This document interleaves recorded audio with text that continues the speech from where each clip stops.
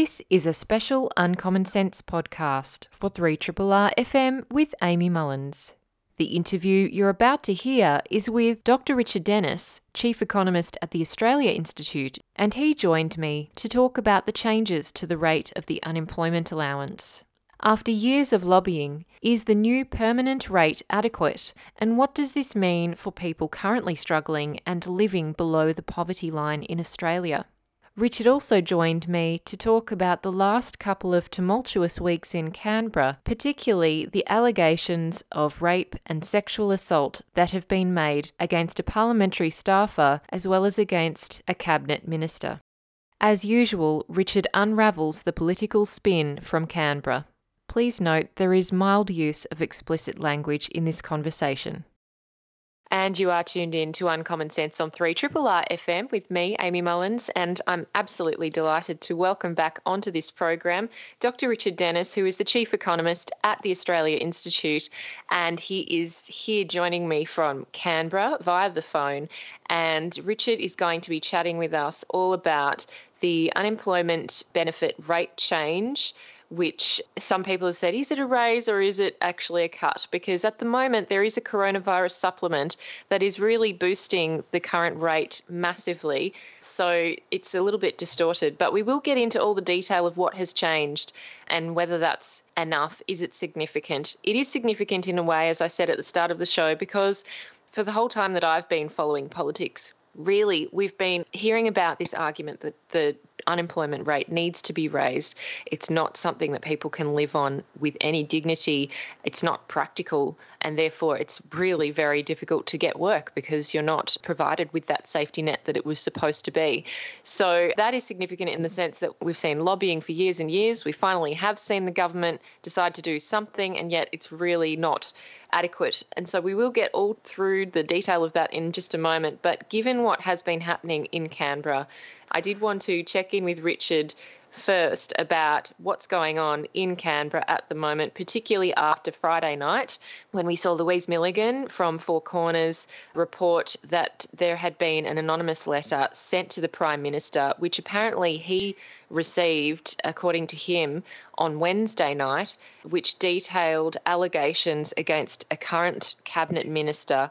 And the allegations are that an alleged rape occurred against a 16-year-old girl in 1988 by this cabinet minister. So that is the allegation that has been really the focus of the weekend and yesterday. And so I do want to welcome Richard now and say thanks so much, first of all, for joining us. It's really great to have you back on the show. Oh, very welcome. Always happy to come on.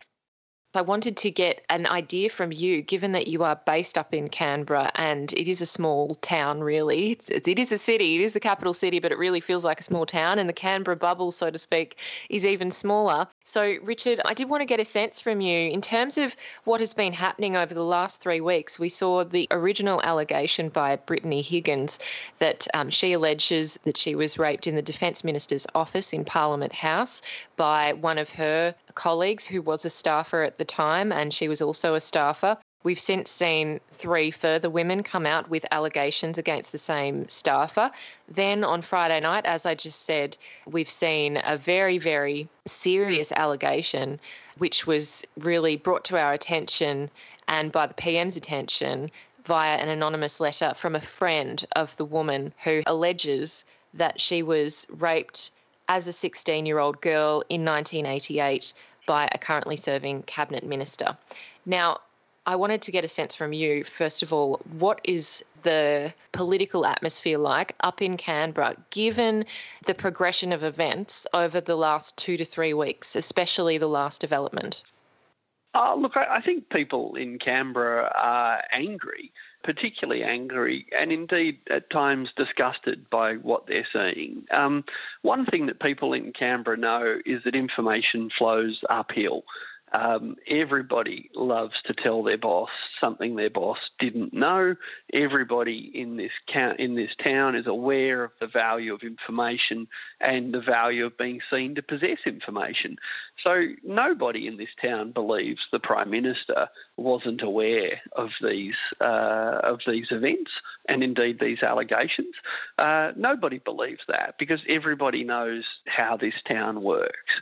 And for the Prime Minister to say, I had no idea, no one told me, suggests that, well, first of all, he runs a very unique Prime Minister's office where not even cabinet ministers want to tell him what's going on. But if he's to be believed, he's running the most overt don't ask, don't tell policy on a whole range of important issues. So no one here in Canberra takes seriously the claim that he didn't know, and for him to not know actually suggests perhaps something even worse, that we have a Prime Minister who's locked in his own Canberra bubble where he's protected from inconvenient truths around him. But then, of course, we have the situation now where, I won't say everyone in Canberra knows who the allegations of rape are against, but I'd suggest a very, very large number of people in Canberra know. And when I say no, I mean no. I know who it is. But of course, for all of the talk of freedom of speech in Australia, no one's allowed to speak freely because we're all afraid of powerful people suing us if we tell the public what we know. So again, you've got the Prime Minister. You've got the Prime Minister protected by the Canberra bubble that he spent 2 years attacking. I mean, it's an insult to Canberra. It's an insult to the country, and I actually think it's untenable. I think Australians need to have high expectations of our democracy, and what we're seeing at the moment is an incredible lowlight. Well, I did hear and read Laura Tingle's pieces, which are also exceptionally valuable as well. And, she, I think, has a similar view to you in the sense that we've really reached a very deeply cynical moment and a new low, as you say, in terms of our expectations of politicians and also our expectations of how we treat other humans. And cabinet ministers do make laws for everyone else, and they are held to a higher standard. That's why there's something called ministerial standards, although it's very wishy-washy in terms of how those are enforced. But it does bring up a critical point here, which is that if there are very serious allegations that have been raised by someone, in this case, a woman who since has killed herself last year and who has greatly suffered in terms of her well-being because of this alleged rape that she says took place when she was 16 years old, that is very serious, and she took that to police. New South Wales Police and South Australian Police were very much aware of that. I wonder, from your perspective, having observed politics and your insights as you've just shared, do you think it's tenable for a cabinet minister, a male cabinet minister, to have these allegations swirling around them with no step taken to perhaps get them to step aside temporarily while perhaps an investigation is conducted, such as happened with the Dyson Heydon case? What are your thoughts about the kind of things that people have suggested should happen or could happen in this situation, given that usually if such an allegation would occur, you would often see a politician say, well, I might disagree with it, but I'm going to step aside because X, Y, Z. And in this case, no doubt some of this person's colleagues would also want that person to step aside because, there's a lot of rumours flying around who it is. There's an old saying that justice must not only be done, it must be seen to be done. Judges recuse themselves from court cases not because they think they're incapable of being impartial, but because they don't want for a minute anyone to suspect they weren't impartial. So for justice to be seen to be done, those in charge of meting it out need to hold themselves to a higher standard. But of course what we're seeing now is ministers often holding themselves to a lower standard than we would expect from our employees or indeed from our children.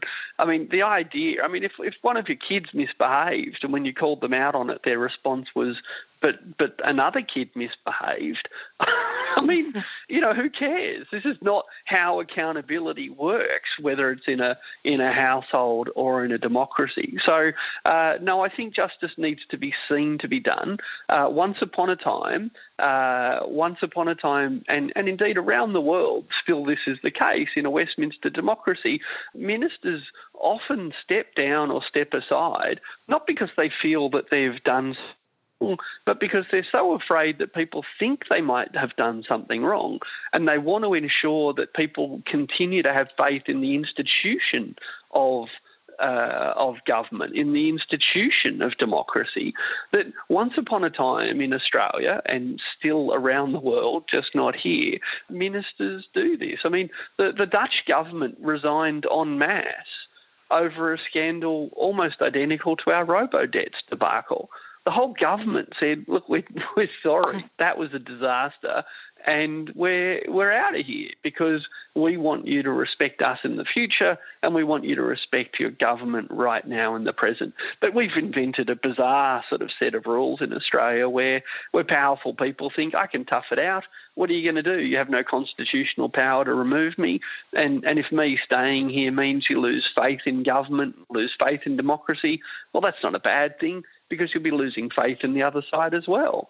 So I think it's appalling that the Prime Minister would let this injury to our democracy continue. And I'd also say that it's one thing that this person is a cabinet minister. The Prime Minister knows which cabinet minister it is, and he knows that some portfolios are more sensitive than others when it comes to our faith in democracy. So it's not just about the person; it's about the role they hold. And yeah, I just as an Australian.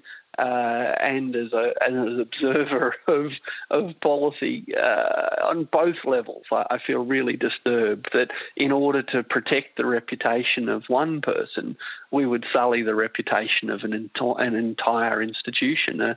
I think a man of integrity would actually just say, it wasn't, if it is what he believes, that it wasn't him, he would still step aside and say, but let's get to the bottom of it. Indeed, I noticed Malcolm Turnbull made exactly that point this morning when there were rumours about illegality that Kerry Packer was involved in. There was a code name, Goanna, for this person involved allegedly in organised crime, and Kerry Packer put his hand up and said, I didn't do it, but that everyone's talking about me. There's nothing to stop one cabinet minister here restoring some faith in the rest of his male cabinet colleagues.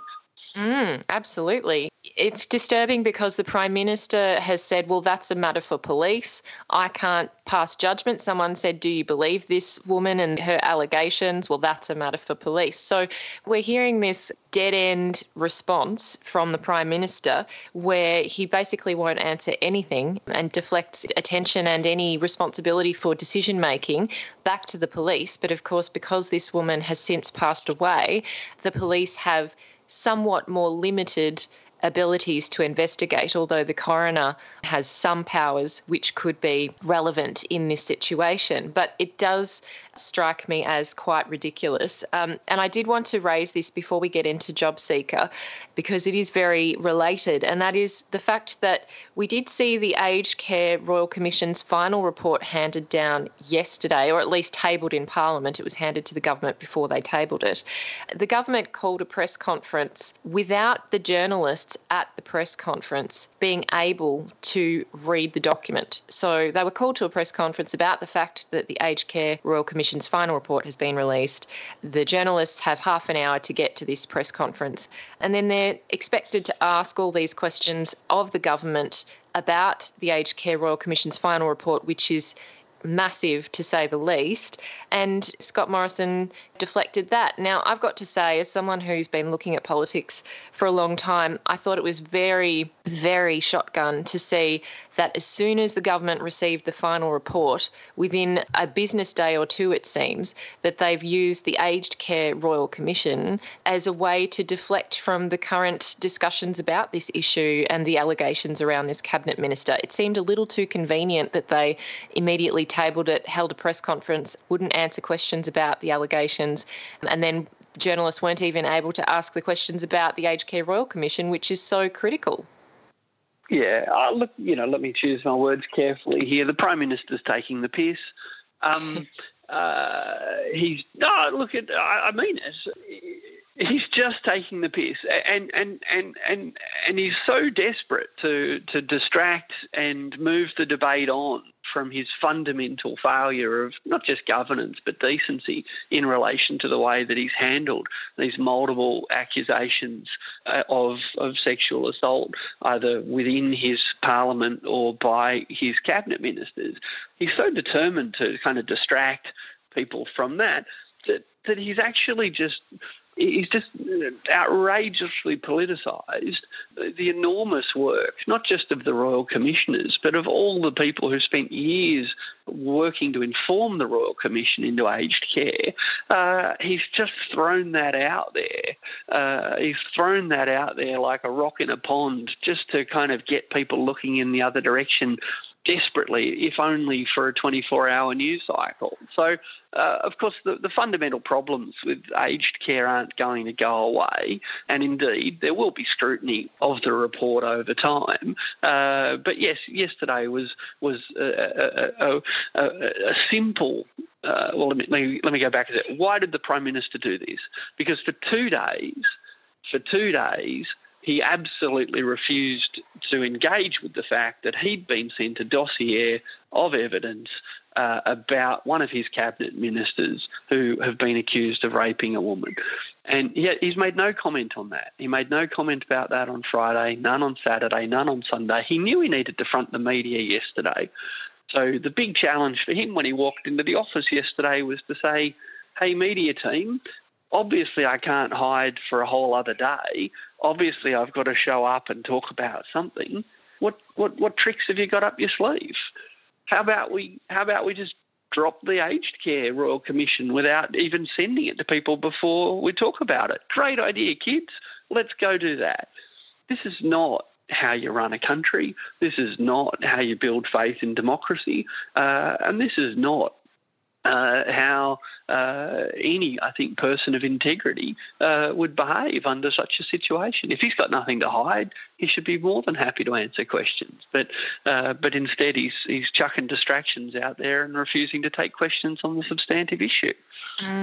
Well, usually, just to remind everyone what used to happen, didn't the government kind of read the whole report, respond to it, talk about which recommendations they would follow up on and endorse and put into action?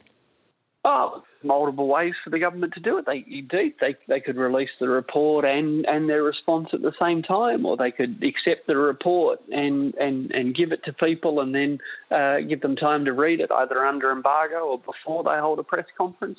Oh, there's all sorts of ways that a sophisticated, enormously expensive media machine that sits underneath the government can inform the public, when it wants to. But let's be clear, that's not what's taking place at the moment. Thousands of taxpayer-funded media advisors, not just in our Parliament House, but in a multitude of departments. Literally thousands of people are now employed at taxpayers' expense, not to disseminate information, but to conceal it and obfuscate it and put it out at precisely the least useful time for the public. But the most useful time for government. And, this from a government that says it's interested in using taxpayers' money well. I mean, I could come up with a better media strategy for them for free, but mine would revolve around the release of information, not its concealment. Yes, I think the strategies would be very divergent. Richard, let's get to how the government spends its money. You've just intimated there that you could think of better ways to spend its money. I could agree, and I think there are plenty of better ways that they could spend it. A lot of people have said, oh, well, we don't want to spend too much money on people who are unemployed, that they're so-called quote-unquote dole bludgers, which when this job seeker unemployment allowance change was announced, also came with a side dish of a dob-in, a dole bludger hotline, also using inverted commas, which employers can call to say that if they think that a person who had applied for a job, the employer gave them that job, and then the person knocked it back and said, no, I've changed my mind. Apparently that is the role of this so-called Dobbin hotline is to rat on people who apparently are ungrateful for a job that they may have been offered. There are so many reasons why someone may not be able to take up a job anymore that they could have been offered, very practical reasons. But Richard, first of all, this change in the rate, a permanent change, I should say, because as we've seen before over this pandemic, and we've discussed in multiple interviews before, we did see a temporary change in the job seeker allowance as well as a massive boost via a coronavirus supplement. So we saw this temporary change. We've now had this discussion of when all of that is removed, which the government has decided is on March the 31st, what's going to be left? Are we still going to see people on $40 a day, which I believe is about $565 a fortnight, or are we going to see a change in the rate? And of course, so many people, and you included, and the Australia Institute as well as the Business Council of Australia, ACOS as well, have been advocating for an increase in the rate. And this is something that's been happening for just such a long time. I honestly can't remember when it started. That is because, of course, this $40 a day situation has been, the rate for how long, Richard? Tell me, how long have we had no change? Yeah, good question. So the unemployment benefit has risen with inflation over time. But wages rise faster than inflation. So when something rises faster than inflation, we say it goes up in real terms. And look, it was Paul Keating that delivered the last real increase in unemployment benefits in Australia, Paul Keating. Now, what we need to understand happened last week was the government announced a cut in the unemployment benefit, a cut. So unemployment benefits have been terribly low for decades. At the beginning of the crisis, we effectively doubled the dole, which, by the way, doubled it to something that kind of made us look like most other developed countries. We did have the worst unemployment benefits in the OECD, and we doubled them, which didn't make them generous. It just kind of made them kind of normal for a rich country. And then since then, we've cut them twice. we got spontaneously generous, and we cut the supplement once, and last week we announced we're cutting it all together.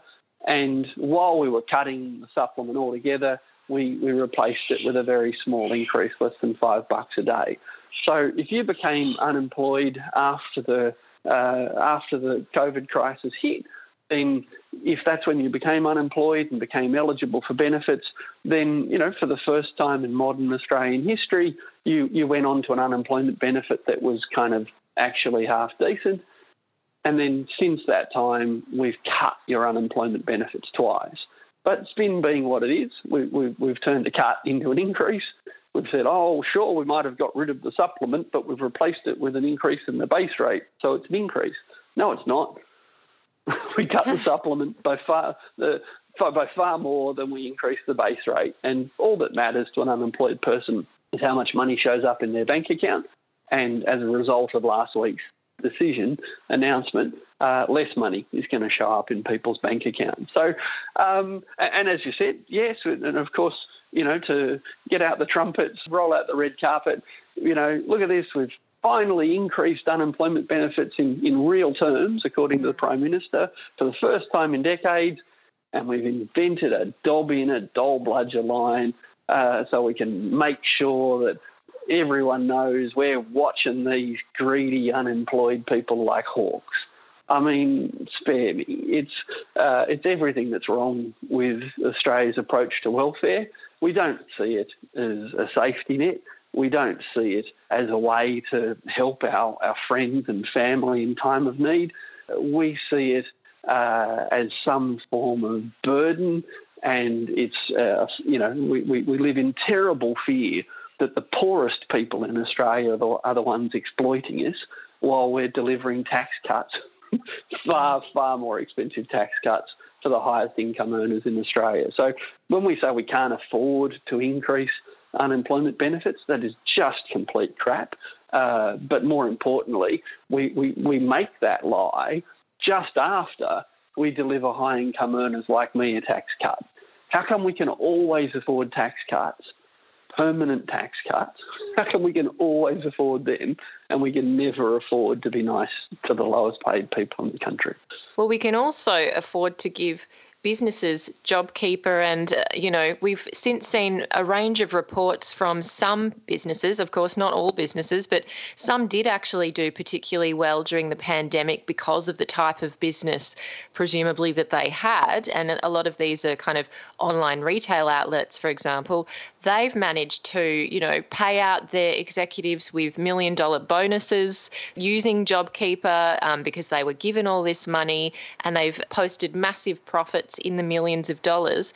And the Prime Minister, we have seen, has come out and said, it's up to them if they wanted to pay it back to us. So we see that happening at a corporate and business level is, it's up to you. But then when the unemployment robo-debt situation, which there were so many examples where the algorithm had actually just stuffed it up because of how it was set up, but we're going to pursue these people within an inch of their lives. So I wonder, whether that contrast has become more stark, given that we've just seen that, of course, JobKeeper did play a role and it worked in some cases and was absolutely necessary. But in other cases, post facto, looking at it now, it does seem that some of it was excessive in some cases. And for anyone who thinks there should be fairness in where you put taxpayer money, it seems like there should be some way to recoup the kind of excesses that companies have, amassed.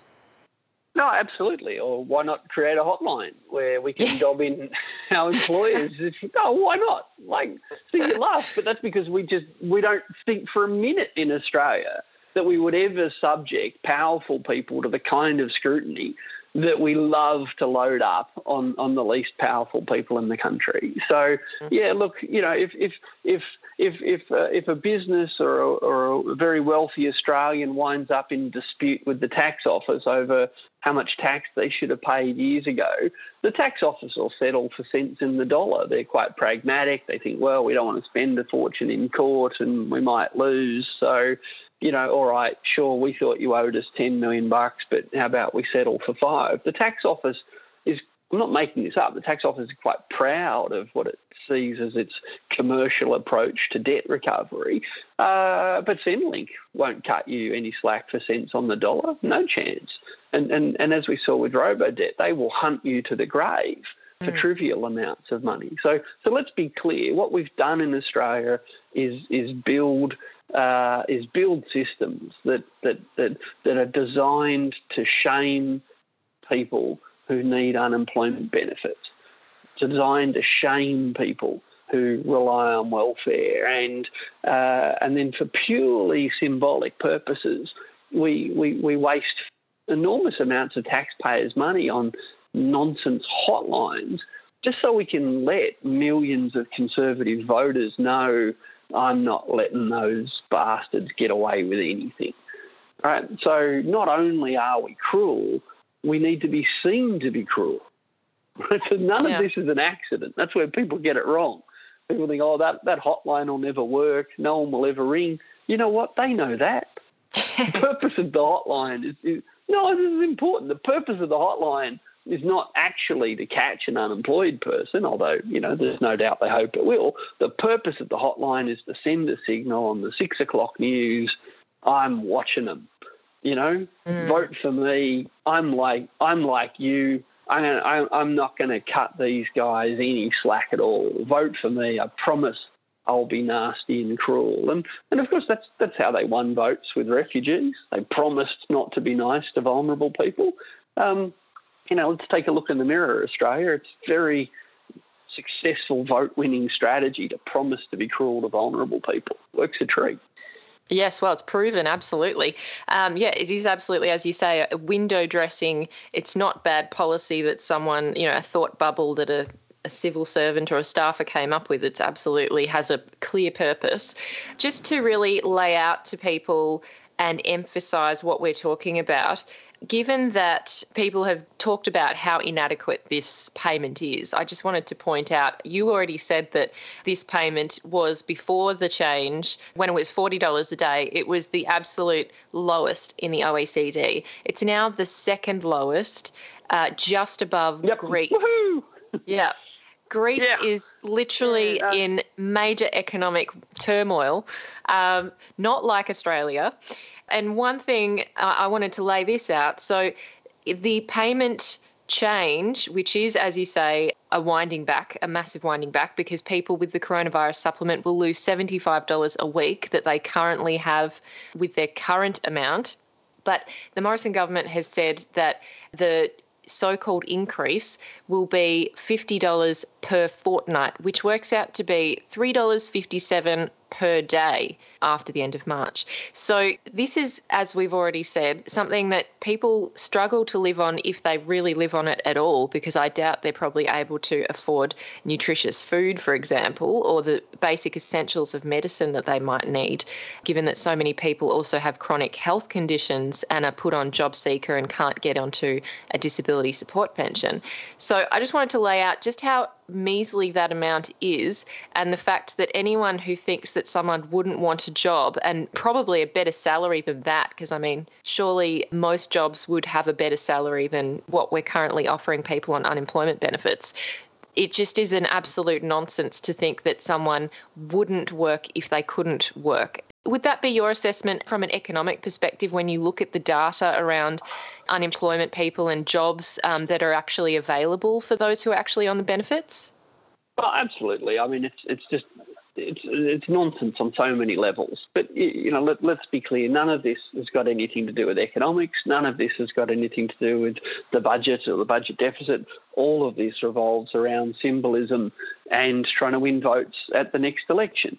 How do we know that the unemployment benefit isn't a barrier to job creation?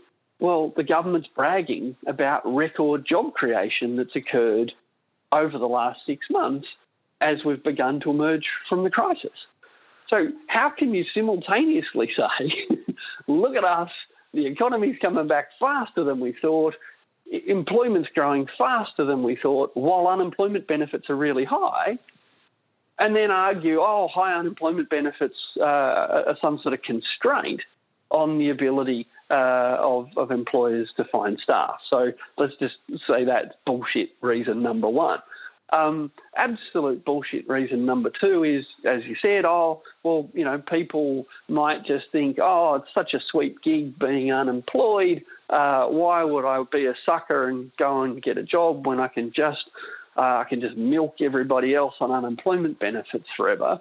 Leaving aside that even when we doubled unemployment benefits, that the rates were still significantly below, for example, the minimum wage, and leaving aside the fact that a parliamentarian spending a night in Canberra gets more for one night's travel allowance than an unemployed person gets for a week.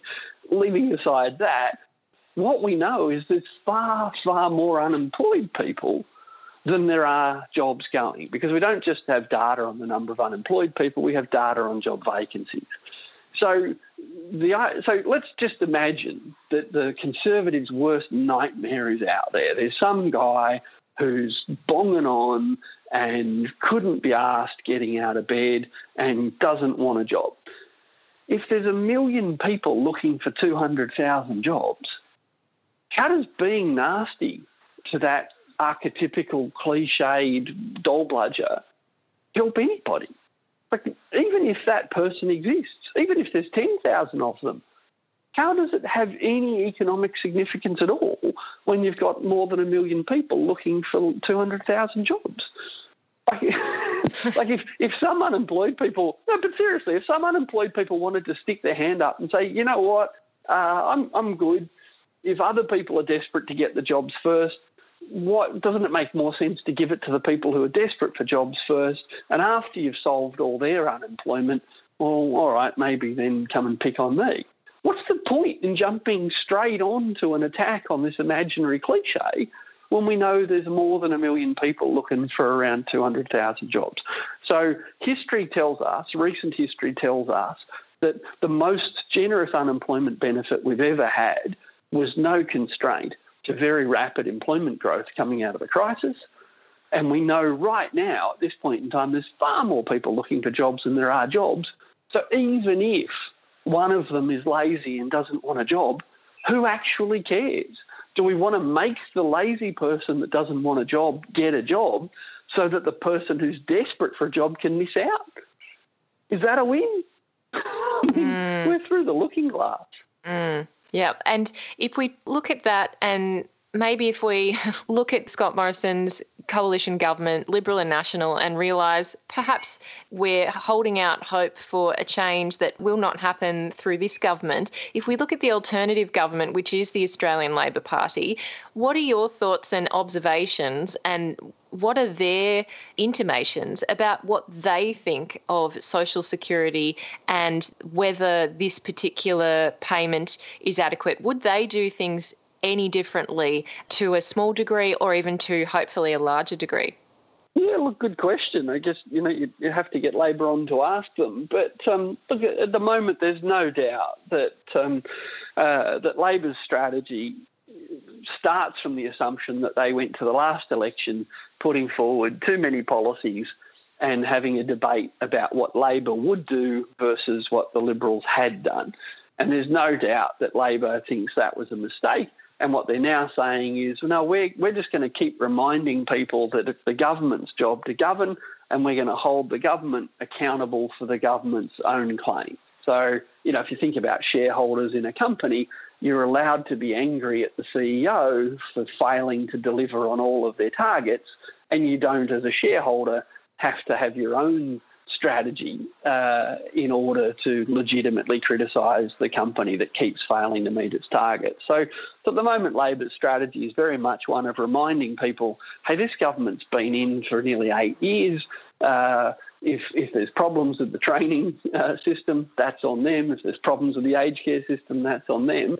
And there's legitimacy in that. We need to hold this government to account for the bizarre failure to implement most of the things they even announced. I mean, that's the good thing about the Dobbin hotline. These people probably don't have the attention span to actually make it happen. But the flip side of that is that, when you ask a question like, what's Labor going to do? What do they think unemployment benefits should be? Well, we don't know. They're saying, well, look, we'll wait till we get closer to the election. We'll wait till we see what the budget looks like. We'll wait till we've got more of the information the government currently has its hands on today, and then we'll let you know that in the lead up to the election. But in the meantime, can everyone notice that after 8 years, this government has still failed on X, Y, and Z? So, look, I don't think, I assume that Labor will go to the next election offering slightly higher unemployment benefits than the Liberals. But, Labor have got an eye on those same nasty voters that like to punish vulnerable people. And there'll be those in Labor saying, look, if we look too generous to the unemployed, we might not win a whole bunch of votes in some seats. So, again, let's take a good look in the mirror, Australia. Being nasty to vulnerable people is a proven vote-winning strategy. So for those of us obsessed with both being nice and politics, that's a hard truth to confront, but we need to confront it. Yeah. Just finally, Richard, I just wanted to get your take, because I have seen a lot of spin coming out from Treasury and particularly the Treasurer, Josh Frydenberg, about just how miraculous Australia's economic recovery is at the moment and just how amazing it is that they've been creating all of these jobs. I did also see the ABS release jobs figures, and at the time it didn't actually delineate or show whether the jobs that had been created were full-time, part-time or casual jobs. So at the time I was a little bit sceptical when I saw new jobs figures. For someone who actually does keep an eye on this far more closely and understands it better than I, is what the government has been saying about jobs creation actually what has been happening? Yeah, but like all good spin, it's not outright lies. It's just a very good job of getting us to look at something from a particular point of view. It's hard to explain spin to people, but if you were in front of me now, I'd tell you to pick up anything near you. I've got a book in my hand. And when I look at the back of the book, the shape is quite different from when I look at the side of the book. Right? The dimensions of the book are really quite different when you look at it from different perspectives. Well, that's what spin is. It's the art of saying, look at it from this point of view, look at it from this point of view. So what the government's rightly saying is employment is growing very rapidly, and it is. There's no doubt it is. but it's growing very rapidly off a very low base. So imagine you had $100 in the bank and I took $90 off you. So now you've only got $10 and then I gave you $10 back. You could say, wacko, I just doubled my money. I just went from $10 to $20. It's like, yeah, you used to have 100. Remember that? So what happened with the corona crisis was, the economy fell off a cliff. It contracted by 7%. 500,000 people lost their jobs. We saw the queues. So off that very low base, we're now seeing percentage increases that look really quite good. And to be clear, strong employment growth is better than weak employment growth.